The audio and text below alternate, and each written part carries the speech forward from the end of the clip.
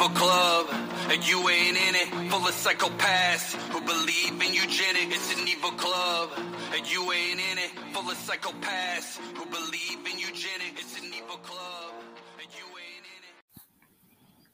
All right, welcome everybody. This is the Reality Czars podcast, and I'm your only host tonight, Nate. Tony's at work, and we have the great Dexter de la Paz.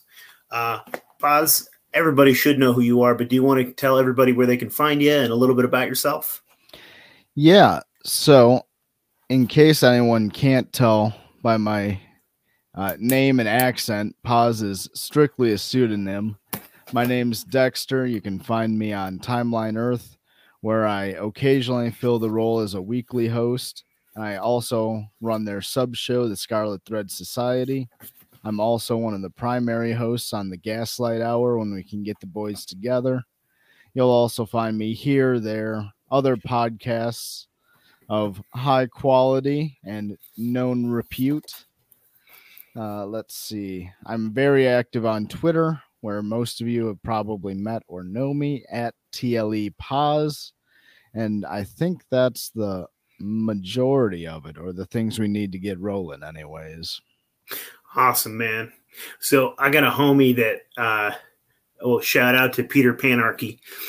He says that your Dogman research scares him. He's like, he wanted me to talk to you about it. And my buddy Adam shout out to Adam from Deborah Gets Red Pill beat me to it, but that's okay. I want to talk Dogman, Paz. Yeah, we can definitely talk Dogman. For the people who have been with me a while, you may remember that in the long days of yesteryear, my Twitter handle actually was Dogman Respecter. You know, it was always my first passion as far as cryptozoology goes. One of my favorite subjects. So why is that such a personal interest to you? I think a lot of it is probably just derived from the fact that up here in Wisconsin, that's kind of the local cryptid. You know, we've got other stuff. There's Bigfoot sightings up here. Wisconsin's one of the national capitals of UFO sightings, which a lot of people don't realize. We have a huge density of them. And, you know, we've also got our very hyper-specific local stuff like the Hodag up in the Northwoods. But really, the Dogman's kind of our cryptozoological claim to fame, especially down in the southeast corner of the state where I spent the better part of 8 years living. Cool, man. What the heck's a Hodag? It's a sort of, oh gosh, what's the best way to describe this? I think the way that makes the most sense to describe it in brief is like a giant horned spiked lizard thing that lives in the forests. You know Hillary what? Clinton? Well, similar, frankly. Yeah. Let me see if I can find you an image. Oh, that'd be cool. Yeah. Obviously, it's not a literal image. A body has yet to be recovered, but let's see. I was having fun researching cryptids, getting ready for this. I can't just post this in the stream chat here. Yeah. No, let's see.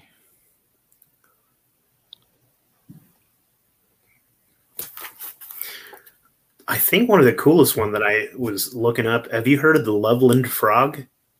Are you familiar? Yeah, I can't say I know too much about that one, unfortunately, but I'm familiar with the name.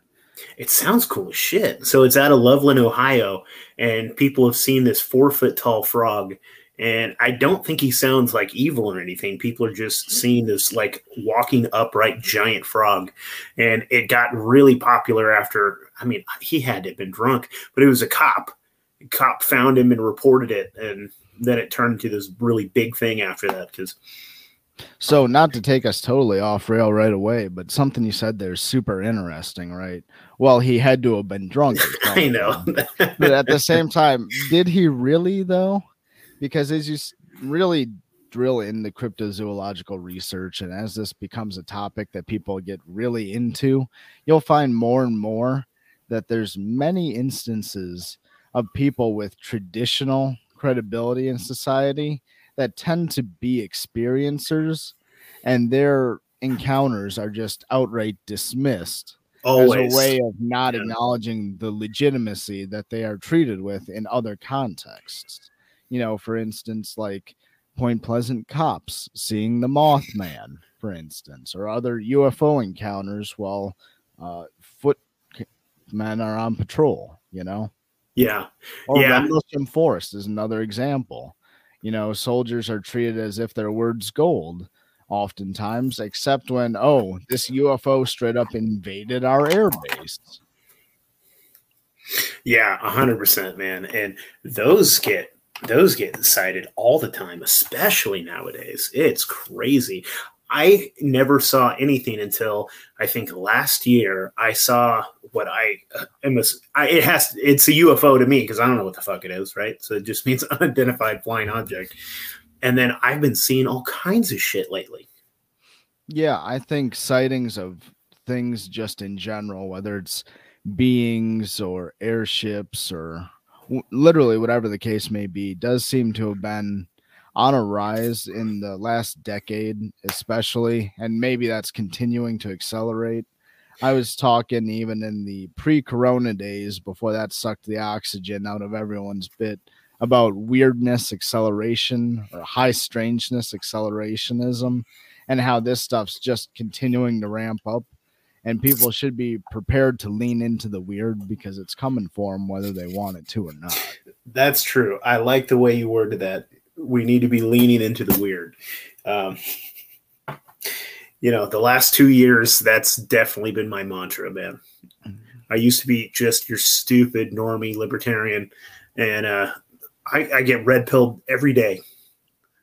Every day, something. I'm like, God, Yeah, I think libertarianism in general, I wouldn't be offended if someone called me a libertarian, but I think their emphasis on rational actor theory especially is a very good thing to operate from, but it's just simply not sufficient, Yeah, I agree, think man. especially from a moral standpoint too, the philosophy is very well grounded, and it's a great starting place, and it's a good thing to claim, but it's just not fully sufficient for interfacing with reality as it actually presents itself to us as sentient beings that can interact with the environment.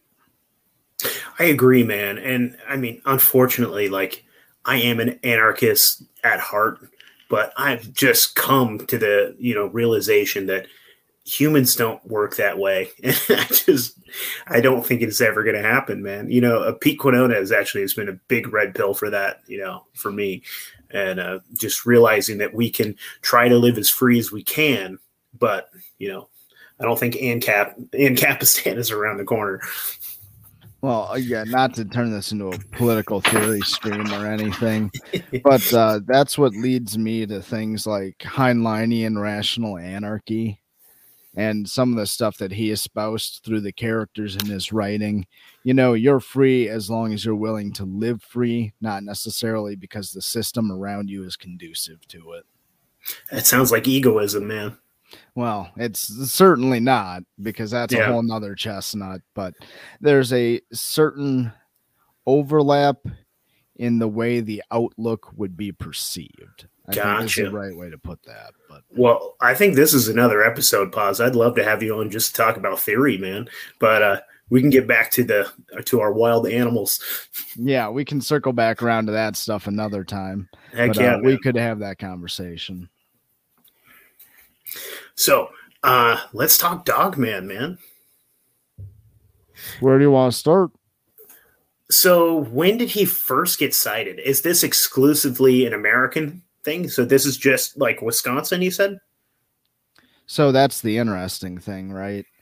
The Dogman as we know it today is a distinct phenomena, but the further back you trace this sort of thing, the more you'll see it runs concurrently with the idea and concepts of werewolves in the deep past and in Europe. You have accounts of the dog-headed men in medieval times and the Dark Ages during the Proto-Church, and even saints of the church addressing that. You'll have werewolves running around in southern France, which is where this really picks up steam. Accounts of a giant wolf terrorizing villages, and after a farmer finally shoots it, finding a villager dead in his field the next day. But by the time it gets to America, it's much less about a shape-shifting creature or a dog-headed man, so much as it is about an upright bipedal canine of some really tremendous size.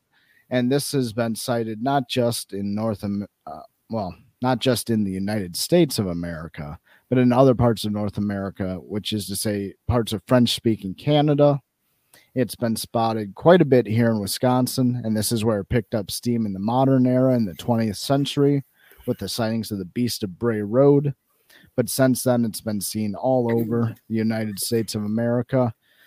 I've found, interestingly enough, that there seems to be a higher density of sightings in areas with culturally French settlement, such as along the Mississippi River, Louisiana, parts of the Arcadia Territory or region in what is now Canada and Maine, and, even to some extent, Alabama, Mississippi, Florida, along the Gulf Coast there.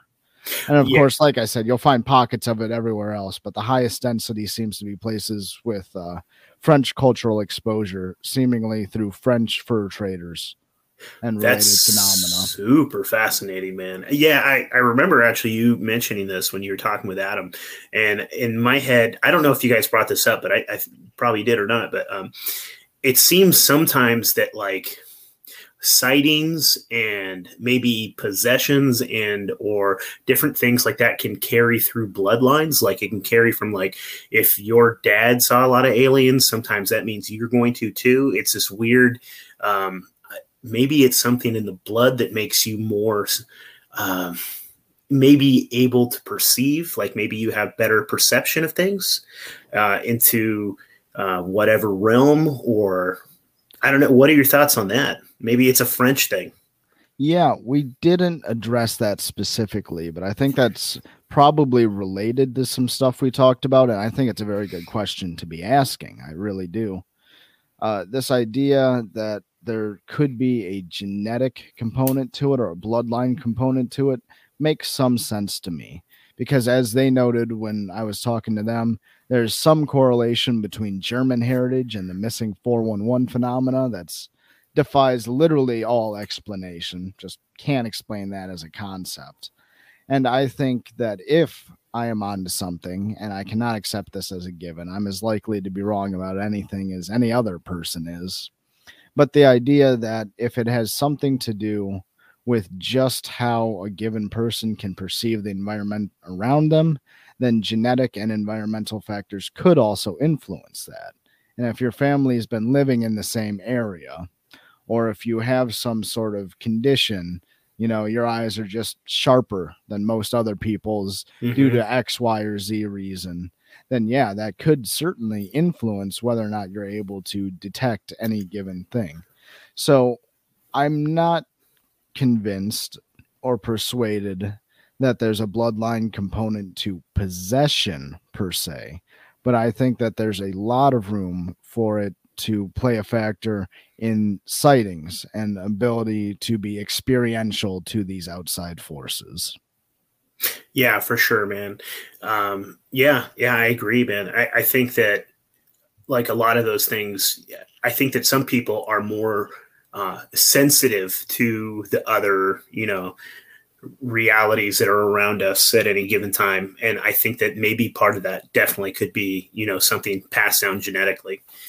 Yeah, I think we do also have to be a little bit careful using that approach, because as we know, there are, of course, charlatans out there, and sometimes it's the family business to be a fortune teller sort of thing, That's true. There's room for it to be correct, of course, and I think that's a possibility that should be investigated, but it's also not a silver bullet, to continue with our theme here. How much of the Dogman lore is set in stone? Are they allergic to silver, things like that? Or is there anything like that? Historically, they certainly certainly were, and that seems to be a component of the werewolf tradition that they came out of. The Dogman of the modern era, as it's existed here in North America since the early 20th century, that does not seem any longer to be the case. But also in this more modern interpretation of the Dogman, whatever this being may be, there doesn't seem to be many instances of a person or persons fighting back against them to find out. If Gotcha. you listen to the sort of pulp Dogman stories on YouTube, some of my favorites like Dark Waters or Dogman Encounters, I have a lot of respect for these guys. And some of the stories they have claims that people will have shot back at them or tried to fight back against these things when they get super aggressive. So if those are credible, and like I said, I didn't vet those stories. They were submitted to those YouTube channels and those guys did it.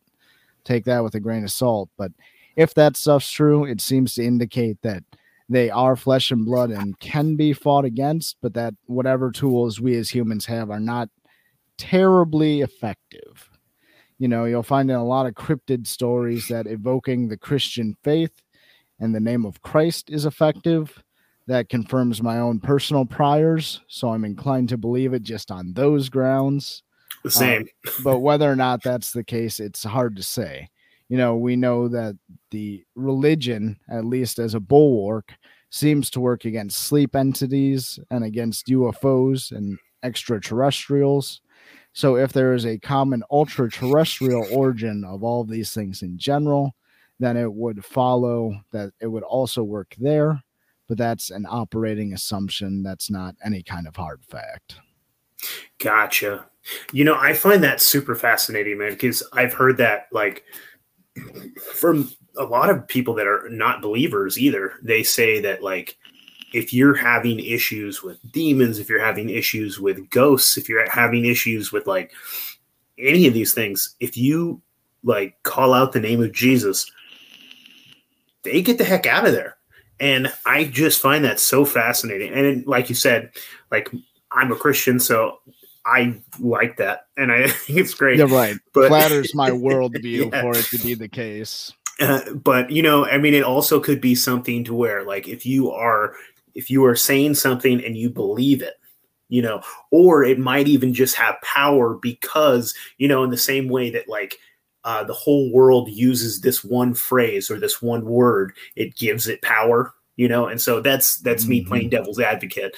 Sure. If we chose to be Reddit about the issue, then yes, that's also an explanation. It could be an empowerment of faith in general, as opposed to a faith specific. Yeah. But it's hard to say, there's just not enough hard data on something like that. And there never will be either. So we have to either accept it on those terms and do away with empiricism in this field, or accept alternate methods of gathering data. Yeah. All I know is Jesus works, man. And shout out to you, Jesus. I love you. It works, man. So I'll keep using it if I have to. So let's talk more about the Dogman. So I remember you talking with Adam. He seems like he's always a bad guy. Yes, always. There's no stories I've heard, no reports that I've read on any tracking blogs. As far as I know, there's never an instance where this thing is anything but malicious. In fact, it's a common trope in Dogman stories for it to project an aura and almost a telepathic sensation of evil. You always get the distinct, sharp impression that it is malicious and that it does want to hurt you, that we're nothing more than playthings to it. And I think that there's a certain amount of credibility in that, because you don't get that just from wild animals. You can see a bear in the woods and be afraid of it, but you won't get the distinct impression that it's thinking at you, that it wants to hurt you. You know what I'm saying? And I think this is something with cryptids in general, people also need to be more understanding about. Obviously it's just an animal, or obviously it's just X, Y, and Z. Well, when you have these certain specific details like that, most people have interacted with animals or the concept of an animal enough to understand that your dog isn't saying a specific word to you, or, you can understand an animal's emotions, but if it's projecting some sort of environmental imprint at you that rises to that level of specificity, it's probably not just, oh, want to fill my water dish for me? Or, Mhm. oh, it knows it's time to eat. There's tiers of communication, I suppose, is what I'm really getting at. There's tiers of communication in the animal kingdom, and to get a distinct, specific impression from something, especially if it seems to be accompanied along a very specific threat pattern as opposed to a general threat response, it probably needs to be considered more seriously. I feel you, man. And I mean, body language is everything, anyways, right? I mean, Mm-hmm. you don't have to communicate at all. And I can make you feel threatened by like Right. just what, just movements. And yeah. I'm also curious too. So, how do we know these aren't werewolves? Because we just haven't heard we haven't heard reports, right, that we've seen a change, right? So these people are only encountering it when it's in dog form. Do you think that this could be a werewolf? Or do you think this is entirely a different thing? I think that there is room in the field for it to be a werewolf, and that some people have speculated so. I know Linda Godfrey, the actual queen of the Dogman herself, has gathered a story. I'm going to call it anecdotal because I haven't been able to verify it myself. And in fact, it's been some time since I read the book she referenced it in, of an actual werewolf outbreak in Illinois where a church full of people saw someone transform. Crazy. And if true, that seems to confirm that it is in fact werewolves. But that's one story where several degrees of separation removed from anyone who was actually there. And so, you kind of have to take that with a grain of salt. But then the other side of the coin is, if true, then that does seem to confirm that there's a werewolf component to it. And people who have cited the Dogman can't say for a fact it's clearly not a werewolf. I think that there's other factors that make the idea of it being a werewolf less likely and it being an independent being more likely. But you just can't say that sort of stuff conclusively. I gotcha. I mean, I remember hearing an interview, man, I don't remember who it was. This is probably about a year ago.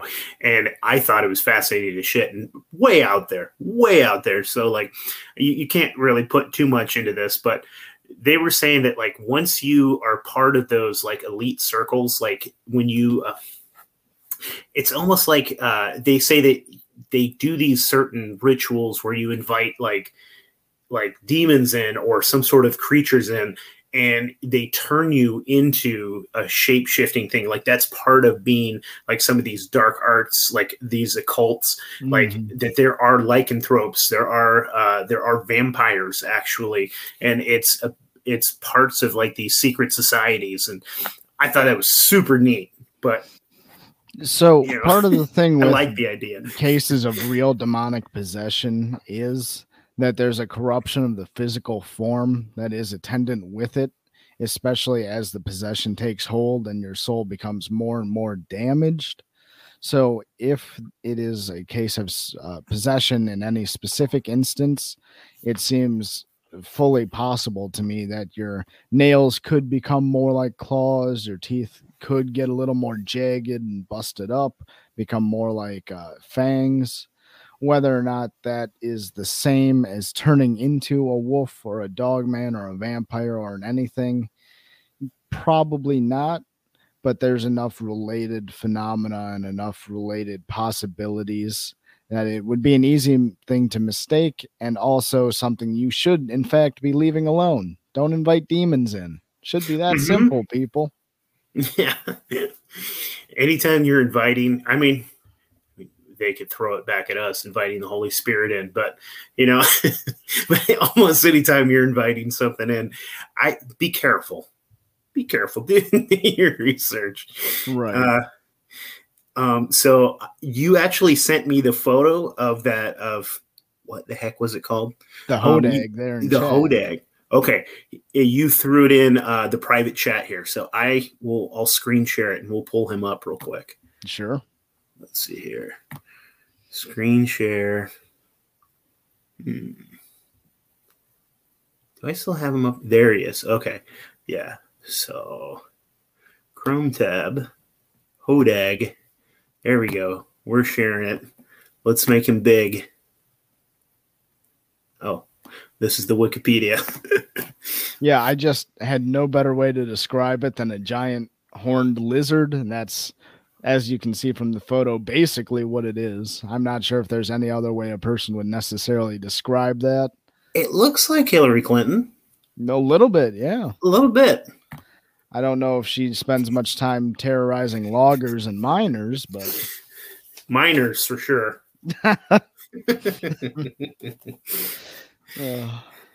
Let's talk vampires, man. Do you know anything about vampires? Well, I know all the folklore that anybody else knows. Yeah. I know there's accusations of vampirism.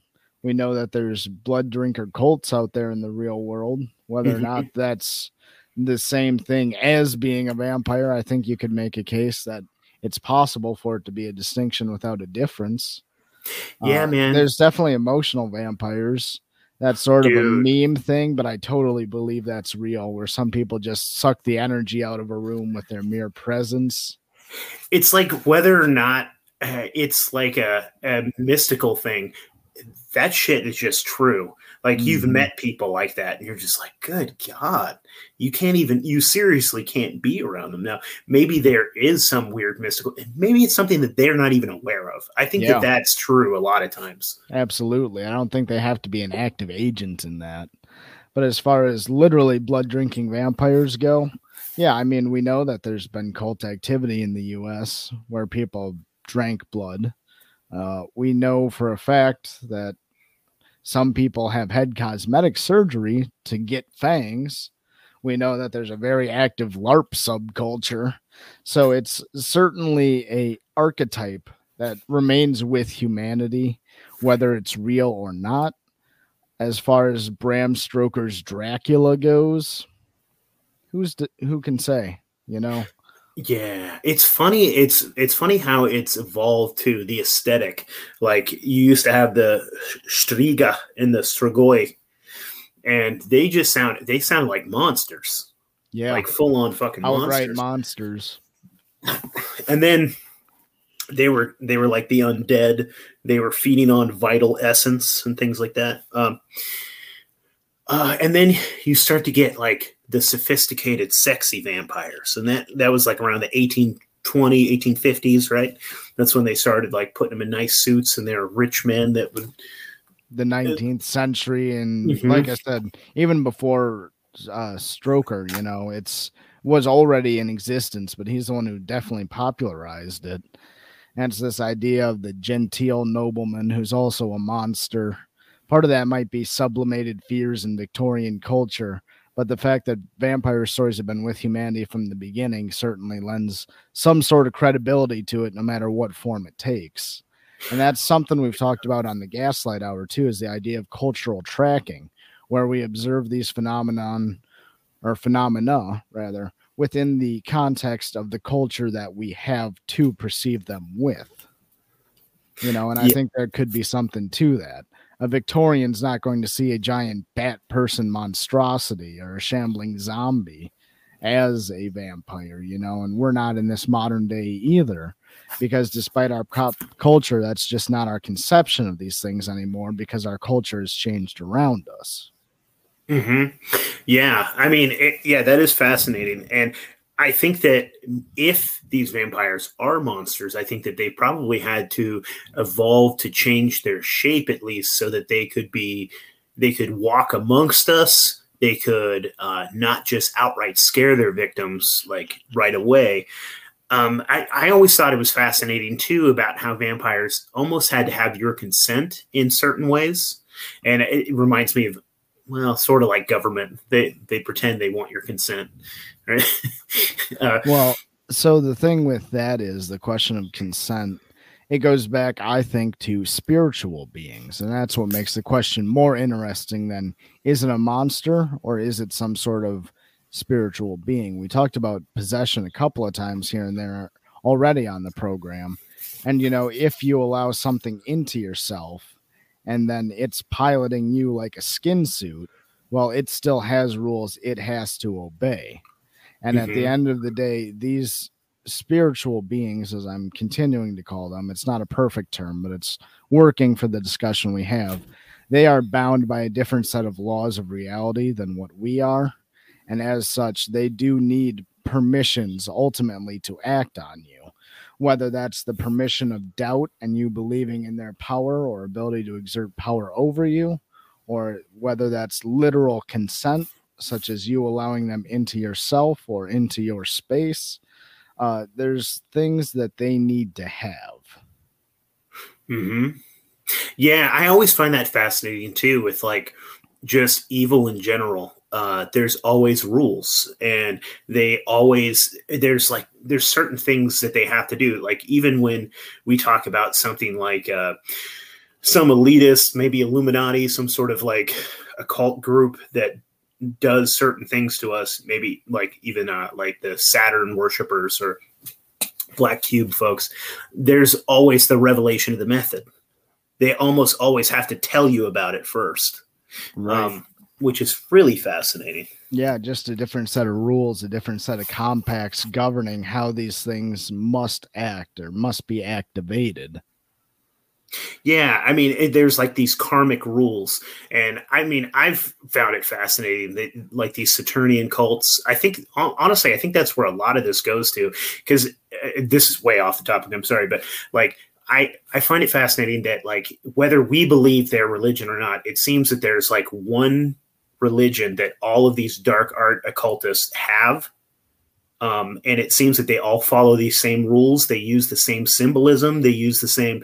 It's really interesting. And I almost see their quest for immortality as a way to cheat karma and a way to cheat the death that they know that they're going to get and what they're going to get in death. I don't know. So that's way out there, but yeah, I mean, if you don't believe in the next life to come, it stands to reason that you're going to take any method you think works to avoid the first death, the false death, or repercussions of that death. Like if there's something, there's a paid, what's that? You got to pay the piper. You know what I mean? Right. I almost see that as the whole transhumanism thing, wanting to like upload your consciousness so that you escape that death, that reality, that, the consequences that could happen. Yeah, I think I'm a little more sympathetic to transhumanism than a lot of people in our conspiracy space. I think it's probably good actually to be eliminating disease. And I don't think there's anything inherently wrong with expanding the human lifespan. I think you get into another matter when you're trying to create simulacra of the human existence and trying to put humanity in a form that is not humanity. But there's really subtle gradations here, and it becomes a ship of Theseus problem where at a certain point, where do you draw the line? And as such, I'm a little bit agnostic on the question, but I'm more open to it than I think a lot of people are. As far as I'm concerned, antibiotics are transhumanism, and that's agreed, good. Man. Glasses are, you know what I mean? All that sort of stuff. Yeah. So, I mean, I'm not like, theoretically, I'm not against that sort of thing. Like, I'm not trying to be Ted Kaczynski or something. But like, to me, it's the people that are trying to push this I don't trust. And it's the people that are like inventing these new technologies I'm very skeptical of. Like I don't want to try the Neuralink with fucking Elon Musk. Do you know that every single one of those monkeys he put that in died? Yeah. Yeah. Dude. And stuff like that. Your Neuralink, your metaverse, that stuff's just evil.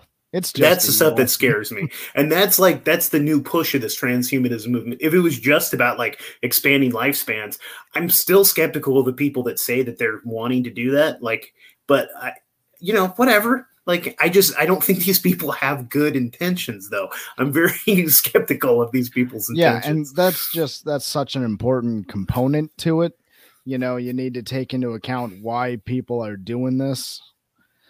You know, we're given mastery of the physical world to make it what we want to make it, as long as it honors the plan of God. You know, we are given mastery over the animals and the land, and I think it's okay to use those things. You know, find the bounty that's been left for us to find and enjoy. But at a certain point, we are not authorized to make a new world unto ourselves in the space that is not the physical, you know. 100%. I suppose that's not the best way to phrase it, but I'm not sure I could come up with the way I really want to put that off the cuff. You know, we're not out here creating new worlds in the ether. We're not supposed to be, but that's exactly what's going on. Well, I think I'm going to try to say what I think you said, is that we were given dominion of this earth. And so if we're able to find like minerals and metals and different things that can help us, like electricity, you know, things that we could do to extend our life and or make our lives more comfortable here, I think that's all on the table. That's all good. And I think where I typically want to draw the line is when you're genetically modifying things. It's like when we're playing with life, when we're changing DNA, that's when I'm like, I get off board. Like, to me, it's scary. Yeah, and I understand why that's scary to people. I don't think there's one thing wrong with the skepticism there. I think that we can't trust the motivations of the people trying to do that stuff. I don't think it has to be inherently evil. I really don't believe it does. You know, there's things we can do to increase people's IQ safely and ethically. There's things we can do to cure people of chronic diseases safely and ethically. And we should be trying to do these things. It's just when people start talking about eugenics programs or rewriting the DNA without having done a longitudinal study. That's the whole thing. Because you were saying that you were talking about like if these people had good intentions, but I'm like, even if they have good intentions, they don't know what's going to happen down the road when they're like, let's just tweak this and see what happens, you know? And I totally agree with like extending people's like lifespans and helping people's, you know, achieve a higher IQ by like making sure that kids have proper nutrition, making sure that they have clean water, make sure that, you know, there is the right, you know, all those things are fantastic. And then you think about like the super soldiers that they're creating in China right now that they've only briefly talked about. And I find that scary and fascinating. Have you heard about Russian regime harvesting DNA from Scythian warrior king tombs? Dude, I love that. That's so cool, but scary. That's sort of related stuff. Yeah, I've heard all those stories. How seriously we can take any of them, we'll just have to wait and see. But it's wild to think about in the first place.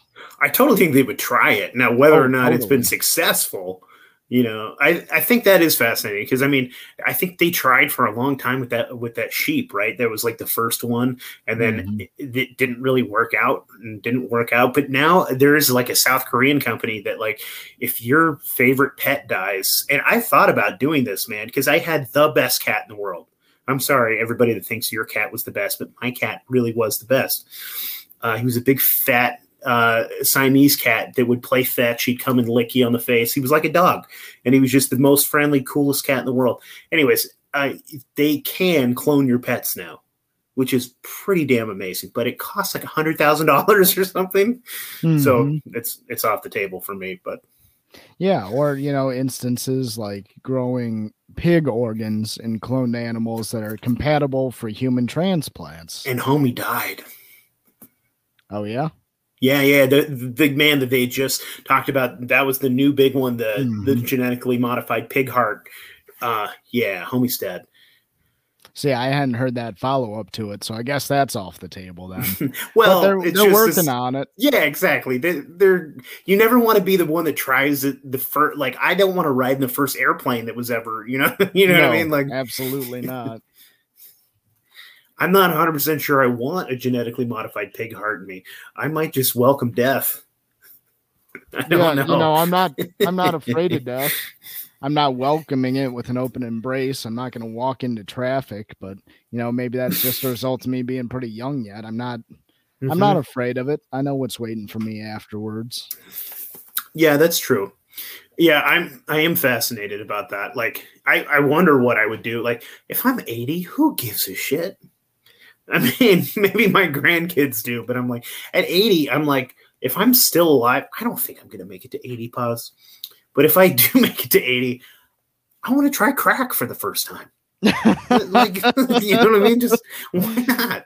Well, that'll guarantee the ticker goes if nothing else does. I'll eat a cheeseburger every day, start smoking cigarettes or something. Like, yeah, why not at that point? Okay, we're way off topic. Yeah. Transhumanism, though, that could be, I mean, that is the future cryptid, man. And so let's go. Well, I heard about this. Have you ever heard of, well, I don't think you have. This is our local like Loch Ness monster is named Caddy, or Cadiborosaurus. We have one here in the Pacific Northwest. I think he's more closer to Canada and Washington, though. And then let's talk Bigfoot, man. I mean, I got Bigfoot in the background. I got him on the flag behind me. That's one that has always been close to my heart just because I'm a Pacific Northwest boy. I always wanted to find Bigfoot. I spent years in the Redwood Forest. I'm originally from Eureka, California. So out there with the Redwood Giants and stuff, we'd go down to Southern Humboldt and just, I'd be like off running looking for Bigfoot. And obviously I never found him. Did you ever hear any of the wood knocks? Dude, I'd hear all kinds of crazy ass noises. I probably didn't know what to look for. Then I was probably just I suppose that might be the thing then, right? Who knows if you did? You didn't know you did. Yeah. Yeah, Bigfoot's a wild one. People talking about, do they have societies? They can interact reasonably with humans, even if there's not a language to communicate between us. It's interesting. I'm not sure where a story like Bigfoot even evolves from if there's not something to it. Yeah. Well, I mean, I was looking up different like stories and stuff, and I came across the Almas. Do you know what that is? I can't say I do. Well, it is the Mongolians. This was their Bigfoot, and this was across the steppe and I can't pronounce it, the Caucasus Mountains. Yeah, those mountain ranges. And so this is Turkish and Kazakh and all the way, like all of those countries there and all the way up through Mongolia. This was their Yeti, and they would describe them just like Bigfoot. And dude, if there's that many cultures talking about something so similar, how can we just dismiss it out of hand? Well, because we don't want to chase the evidence and acknowledge the possibility of it being real. Mm-hmm. There's very easy reasons to think why a person might dismiss it, but it's foolish, it's not intellectually rigorous, and it's ultimately short-sighted, I think. But it makes sense. It's like I said at the very beginning, some people just aren't willing to lean in and ready to grapple with the weird around them. Yeah, 100%, man. I would love to meet Bigfoot. And I mean, I've heard it's a mixed bag, right? Some of them are mean. Some of them are nice. Mm-hmm. They're almost always surrounded by men in black, or like if you see one, you get visited by a man in black. Have you heard that? I don't think I've actually heard that connection. What's going on with that? So I've heard this several times now that like if you see one, you're almost always visited by a man in black, and they basically tell you to shut the fuck up. You didn't see anything. And especially because I've heard several stories now, because I was kind of doing some deep dives of like people that like hunters that are out in the woods, they're out there looking for deers. They see a fucking Bigfoot and shoot him. And then they get down there, the body is gone. They turn around and basically the body's gone. And then they get approached by these men in black, and basically they're just told to fuck off. Like, you didn't see shit. Mm-hmm. And if you basically get lost now or something's going to happen to you. And that's interesting, right? Because the Men in Black are also such a pervasive trope, especially in the modern age. Mm-hmm. And that in turn becomes a question of, are these an entity of some kind? Yeah. Some sort of enforcer of consensus reality, a defense mechanism of the other world? Or are they more conventionally just some government agency that happens to be exactly where they need to be at all times? Well, yeah, that's really fascinating, man, because they could be something like kind of like a cryptid, like kind of like a Time Lord sort of like idea of trying to keep the realms apart and trying to keep them like, without knowing each other. So they're like these like agents that kind of live in between, like in the gray zone between our reality and the next. I think that's a really interesting, cool idea, and it would be fun to be a Man in Black in that way. But I've also heard interdimensional antibody. Yeah. And that would be fucking neat, man. To be like you're like an FBI agent, but you're interdimensional. Well, who doesn't want to be X-Files or Delta Green IRL, right? That'd be super neat. Where was I going with that? Crap. Well, what we were discussing was these Men in Black show up, tell you to fuck off if you've seen Bigfoot. Yeah. God damn it. Yeah, that's funny, man. So yeah, Men in Black are interesting to me too. That's where I was going with this. So like when I took my wife to Yellowstone for our honeymoon. So we were in Yellowstone and we were now we're in the Grand Tetons at this point, and we're on a little boat and we're going to this place called Elk Island to go get dinner. And the ranger is basically telling us that, like, look, every single one of our animals is chipped, and if you hit one, it's going to cost you $10,000. Like if you accidentally kill one, they're like, if a cougar attacks you and you shoot it to protect yourself, that's $10,000. If a bear is trying to eat your wife and you shoot it in the head, that's $10,000. We don't care. There's no exceptions. This is to protect the animals. And I was like, damn, man, like, all right, I guess. Well, what? I had no idea about that, but yeah, they're super serious about it. They're like, I think, okay, they told a story about a guy where a deer ran out in front of his car and he hit it, and he tried to run because he knew it was going to cost him money, and they tracked his ass down. Like, they're super serious about that shit out there. And I think they went to every single campsite and looked at every single vehicle till they found one with like a little collision damage and some blood in the, which is, it's pretty nuts, man. But I was thinking that, so if there is Bigfoot, are they being tracked and chipped and hidden by our government? If they are a physical entity, if they are a physical creature, and maybe that is also why we never see their remains. That actually would go a long way to explaining that. If there's some sort of protected species that's being covered up, and that if there's some sort of, a chip program for them, or some sort of accord between them and us, that would probably go a long way towards explaining just that. It really would. Some sort of cleanup crew. We know roughly where they dwell. We're keeping them a secret. They're staying out of our shit. It's one of the craziest things I've heard, but it's not one of the dumbest things I've heard, Yeah. I mean, dude, how do you get recruited to be one of these guys too, though? Because you have to be trustworthy, and then you have to not be able to run your mouth after. I wonder if this is like a lifetime appointment, like the CIA. They say once you're never actually retire. Mm-hmm. Well, that seems extremely possible to me. How many whistleblowers do you hear about in the Park Service? Dude, basically and do zero. you get to retire? Do you get to be one of the guys that are watching the campsites? Because that would be a fucking sweet job.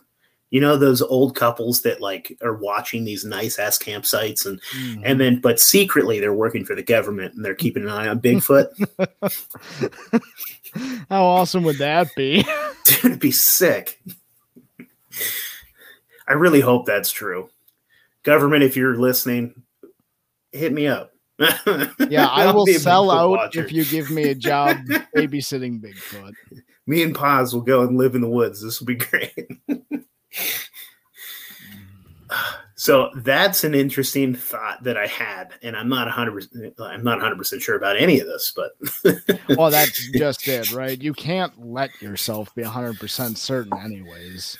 You got to be able to entertain these ideas in the mind without ever actually committing yourself to them, because that's how you end up becoming like, I don't know, the Q shaman or something. yeah. That's how you end up being one of those dude who's trusting the plan every time literally anything happens. I wonder what he's up to right now. He really bitched out. Dude, if you're the Q shaman, like, you gotta double down. Like, at that point, like, I get it. He's wrong and he was stupid and he made the biggest mistake in the world. But how are you gonna bitch out now? Well, that dude was a character actor anyways. He wasn't legit. He wasn't an actual QAnoner, but I think if he'd leaned into the character, he'd be making enough Patreon money that he could retire off it. Mm-hmm.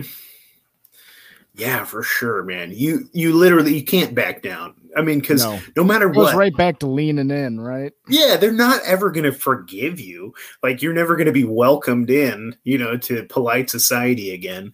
And so you can't bitch out to the people that love you. You got to triple down on that. I agree. I had heard that it wasn't him, or was it someone else that supposedly took a shit on Nancy Pelosi's desk?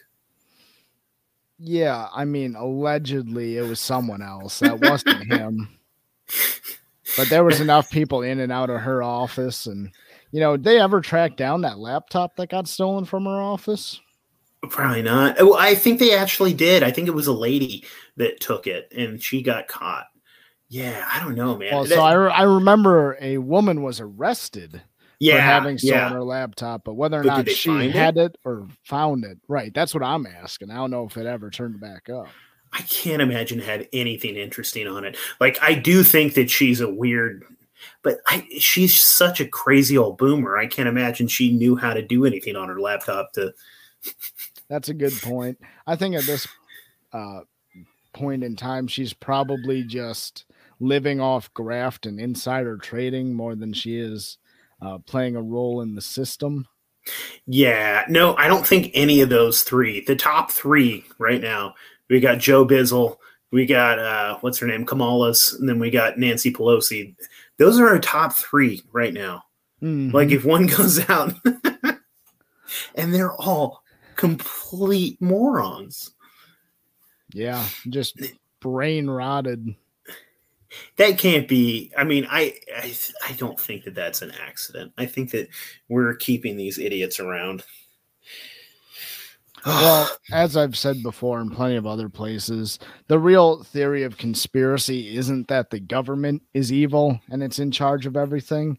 It's that individual actors of sufficient wealth or power or clout can touch the levers of power for themselves using government mechanisms. And if that's the case, then it's not these people. It's the people who throw them the most fundraising without having their name on the donor list. But I mean, we've seen examples of that, like, forever, where, like, a really rich person can, I mean, even Jeffrey Epstein, just not, for the longest time, he was being held unaccountable because he had so many connections in government. Exactly. Getting sweetheart deals on his plea bargain. His time in prison, he was actually out and about in the city during the day. He only had to come back at night during the first stretch. And he had a nice bed. He didn't have a cot. I've been in jail, and it sucks. I had to schmooze the fucking jail guard to get a blanket. And that certainly wasn't the case with him. No. Yeah. That's funny as shit. Okay. Yeah, fucking Nancy Pelosi, man. She's terrible. We were talking about the QAnon shaman. Where the fuck were we? I thought, dude, the best thing that I had heard out of it, and this was complete internet meme. This was like, but a story that came out of it was that somebody had like broken in and stole the AOC's shoes. That wasn't just a story. That was legit. Someone did steal a bunch of shoes from her. Is that true? Yeah. I thought it was bullshit. No, someone took a bunch of shoes from her office. That was real. That got confirmed. That's amazing. Some fucking gross perv is like, score. What's more interesting to me is just how much those shoes went for on the dark web. Dog. Yeah. How much they were going for on the black market. Oh, jeez. A lot. Yeah, that's the easy answer is a lot. Were you the one that showed? Oh, okay. No. You commented on my thing. I was like, there was that picture of JFK and young fucking Nancy Pelosi. Uh-huh. She was kind of fine back in the day. Yeah, she had her moment in the sun. Yeah. And God, man, you know that JFK was such a pig. He was such a dog. No, I'm positive he probably had her at least once. And I wouldn't be surprised if Johnson didn't too, because LBJ was literally just as bad as Kennedy, but nobody pretended he was charismatic about it. That dude was legit just a fucking rapist. This was politics back then. Yeah. They can't get away with it anymore, right? I'm sure that they can. Yeah. I'm sure that this sort of stuff's still going on. Honestly, just look at the fact that you're not allowed to see the payouts for the Congressional Hush Fund. Uh-huh. So it must still be going on. How many people just take the money and shut up? That's exactly right. It's fucked. That's so fucked. You think J-Biz stops at sniffing? Or do you think these days he probably does, because I don't think he has the cognitive capacity to even actually be considered non-brain dead most days. But I mean, that's like the biggest walking conspiracy, is just that our president is not even really alive. It's almost cruel to have him. Like, I can't even make jokes about him because I feel bad. Yeah, it's basically elder abuse. The amount of uppers they have to pump that dude full of to get 5 minutes of clear audio would be enough to kill a horse, I'm sure. What do you think about, because I think that this was fairly confirmed, that photo of him, he's sitting there at a podium, and then he goes like this and scratches his head, and then you see his second hand is still on the podium? Yeah. Have you seen that? Timeline Earth, shout out to my co-hosts. We've been all over that sort of stuff literally since he was elected. And what do you make of that? They want to call it a video artifact every single time it happens. But at a certain point, you can't tell me broadcast technology is that bad now when it wasn't 3-4 years ago. Well, it reminds me of what's it called? Black Mirror, the very first episode where they're trying to blackmail the president into fucking a pig. Do you remember that? I do. And they told him, they're like, we can edit this in real time, live, and make it look like you're fucking the pig. And he, just actually fucked the pig to save his kid. But that, like, dude, it's real. It's real. Like, they don't put shit out like that. Like, every single episode of Black Mirror, I'm fucking convinced that was like 10 years old. Mm-hmm. That shit is scary. Yeah. And I mean, it's that same exact deal. There's no way the technology is actually that bad. I think it's just what I keep coming back to with that question. So if it's not that bad, because it can't possibly be that shitty, what's the point of allowing it to be like it is? And that goes back to what you were saying. Perhaps that's a revelation of the method issue. Maybe. Well, that they talk about deep fakes so much. Yeah, they have to tell us about it. And all that normies know about it is like, look, I can put Britney Spears' face on this porn star. Right. Well, Paz, do you have any last minute cryptid info you want to throw at me? Did we miss anything? I'm sure we did. Well, I'm sure we did too, but that's just a reason to come back and do it again, right? Hell yeah, brother. All right, man. Do you have any last minute plugs? Tell everybody about your shop, man. I want people to buy your merch. Well, I wish I could, but my shop got shut down. Oh, I'm sorry, homie. That sucks. Yeah, I never got a reason for it either, which is kind of weird. I just tried to log into Etsy one day and my shop was gone. So fuck those guys. Yeah. I'll probably get back up on another platform eventually, but I'm not on one right now. All right, brother. I appreciate you. Thank you so much, Paz. You came and you killed it. Thank you for having me. I've always enjoyed being here. I enjoy our interactions, and we should do more of this. Anytime, brother. Anytime. All right. Thanks, bud. Yep.